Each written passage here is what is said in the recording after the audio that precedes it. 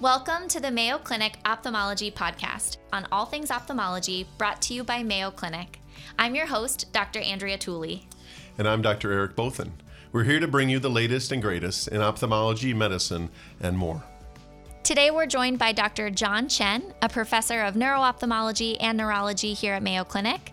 We're talking all things papilledema, how to tell papilledema in conditions like IIH versus other more atypical causes of papilledema. We're also talking about the role of AI, artificial intelligence, looking at the optic nerve. Finally, we'll touch on astronauts and conditions their optic nerve may suffer while they're in space. Chen is an MD, PhD, and professor of ophthalmology and neurology here at the Mayo Clinic in Rochester, Minnesota. He serves as president of the Minnesota Academy of Ophthalmology, chairman of the Upper Midwest Neuro-Ophthalmology Group, and is an editorial board member of Neuro-Ophthalmology. We frequently see his editorials on neuro-ophthalmology through AAO. Additionally, Chen was just awarded an R01 for his work to investigate structural changes in eyes with papilledema. Welcome, Dr. Chen. Well, thanks for having me. Excited to be here. We're excited to have you. So we're talking papilledema today. And whenever I think of papilledema, I immediately think of IIH, idiopathic intracranial hypertension. So could you just quickly take us through the traditional papilledema we see with IIH versus other more atypical types of papilledema? Oh, absolutely. So in a scenario when you have a patient with bilateral swollen optic nerves with intact vision, that's typically going to be papilledema from raised intracranial pressure.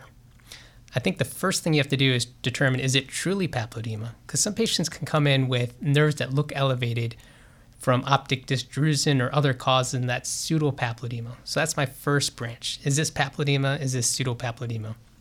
Once you determine it's papilledema, then you've got to go and truly investigate to make sure it's truly idiopathic intracranial hypertension. So it entails getting an MRI, an MRV, and if that's normal, other than indirect signs of raised pressure, then you proceed with a lumbar puncture to confirm you've got an elevated opening pressure, make sure the fluid shows no signs of infection or inflammation. Then you can make your diagnosis of idiopathic intracranial hypertension. Of course, some of these other causes of raised pressure may have neurologic deficits other than just a vision. So if they've got problems with balance or weakness in the arm, obviously you're not thinking this is going to be idiopathic intracranial hypertension. But sometimes you don't know. We had a patient a month ago who was female in her 30s, who came in with headaches, bilateral swollen optic nerves, looked like it was going to be idiopathic intracranial hypertension, got an MRI, and there was a massive tumor there causing midline shift, and that was a mass that was doing that. So just looking at a patient alone isn't enough. You really have to do that imaging to make sure everything looks okay, the lumbar puncture to make sure there's no signs of inflammation or other things like that. When such patients come in and they're complicated, and I think most of us as ophthalmologists can recognize there's something potentially more going on, it's so critical to stop and think about what you're referring to as other signs and symptoms to help us diagnostically. You bring in a phenomenal skill set, not just as an ophthalmologist, but also as a neurologist. So help the rest of us in terms of giving us a quick and dirty list of things we should do that would be a neurological examination in our eye clinics to help us evaluate patients. Well, that's great. I think a lot of it's going to come from the history. And so oftentimes with patients, I'll just kind of rattle off some symptoms to see if they have any. I'll say, do you have any numbness, tingling, weakness, imbalance? I just kind of rattle that off on almost every patient I see. That's one thing that's helpful. I just see them walk in the room because, you're looking for problems with imbalance, ataxia, problems with incoordination. You can see that in their gait. And then, if they do say they have problems with coordination, just a simple nose to finger kind of test to kind of look for crude problems with coordination. Some of the main things I do. The great thing about being at the Mayo Clinic is we have some phenomenal neurologists. I often refer our patients to our colleagues in neurology if they have any of these symptoms or any of these signs of any deficits. And so it's great to have colleagues that have expertise beyond what we have. And again, it's good to build those relationships no matter where you are. There's been a lot of talk about AI and grading discedema and how that's kind of the new frontier. What do you see with the role of AI in terms of how we look at the optic nerve, how we grade discedema, and how would that kind of fit into your practice? Yeah, artificial intelligence is pretty amazing, and I do think it's going to be having a large impact. We actually had a collaborative study with Dan Milia in Singapore, and he's got this amazing setup to look at AI for looking at swollen optic nerves versus not swollen optic nerves. He has this trained algorithm to differentiate papilledema from pseudopapilledema, and then a group of us sent in photographs of optic nerves, some that have papilledema, some that have ischemic optic neuropathy, some that are normal, some that are drusen, and tested this algorithm essentially blindly. So essentially it was trained on these other photographs, and we sent them 1,500 photos that it had never seen before. And essentially it was 90% accurate in being able to detect papilledema versus non-papilledema. That's unbelievable. It's just going to, I think, revolutionize the way of being able to pick things up. And then what was exciting beyond that is we then sent two of the best neuro-ophthalmologists in the U.S., Valerie Buse and Nancy Newman, sent them to Singapore to challenge the AI computer. It was sort of like the chess versus chess master computer. And the results were striking. Essentially, they were about the same. The time it took the AI to do the analysis was 25 seconds, and our experts, it took over an hour. And this was the best of the best, and still ended up with about 90% accuracy based on the fundus photos. And then we've got a future study looking at AI versus non-neuro-ophthalmologists, so ophthalmologists, neurologists, optometrists, ER physicians, and essentially AI is beating them. So, I see AI potentially being in the ER. So if we've got a fundus camera in the ER, patient comes in with headaches, blurred vision, take a non-mydriatric, non-dilated picture of the fundus photo, and then just run it through the AI, and the AI is going to be able to pick up papilledema and alert what's important or not. I think it's exciting. It's right around the corner, and I think we'll revolutionize the way we care for these patients and avoid missing patients that could have significant problems. Yeah, it's such a condition that pattern recognition of subtleties are so valuable. So it's wonderful to think about some of these tools helping us, because most of us that look at a swollen optic nerve get nervous because we don't have the expertise in pattern recognition built up like neuro-ophthalmologists do. So you make a diagnosis of IIH based on your own expertise and or teamwork and or AI. Tell us just, over the last 10 years, what's changed in the classic paradigms or treatment of IIH for a patient than you once diagnosed? Yeah, actually a lot. And we've known about IH for a long time, but some things have changed. We've always treated with acetazolamide, and clinically we knew it worked. But in 2014, we actually had a randomized clinical trial showing that acetazolamide is superior than diet alone. It not only led to faster recovery of the papilledema, but also actually ended up with better visual outcomes. So it's really nice to have that clinical trial data showing that things that we've done for a while does work. And so it just proves that these treatments are effective. It allowed us to know what dose we can go to. A lot of patients can tolerate as high as 2,000 milligrams twice a day, so 4,000 milligrams of acetazolamide a day. And again, outcomes were excellent. The other large shift is there's been, in terms of surgery, traditionally we reserve surgery for vision-threatening disease, and our options were optic nerve sheath fenestration and a VP shunt. Over the past 5 years or so, there's been a little bit more exploration of another surgery called venous sinus stenting. Patients with IIH typically have stenosis or squishing of their transverse venous sinus, and with this endovascular surgery, we're able to put in a stent to open up that stenosis, and it allows the blood to essentially escape the brain, and it has been working very, very well.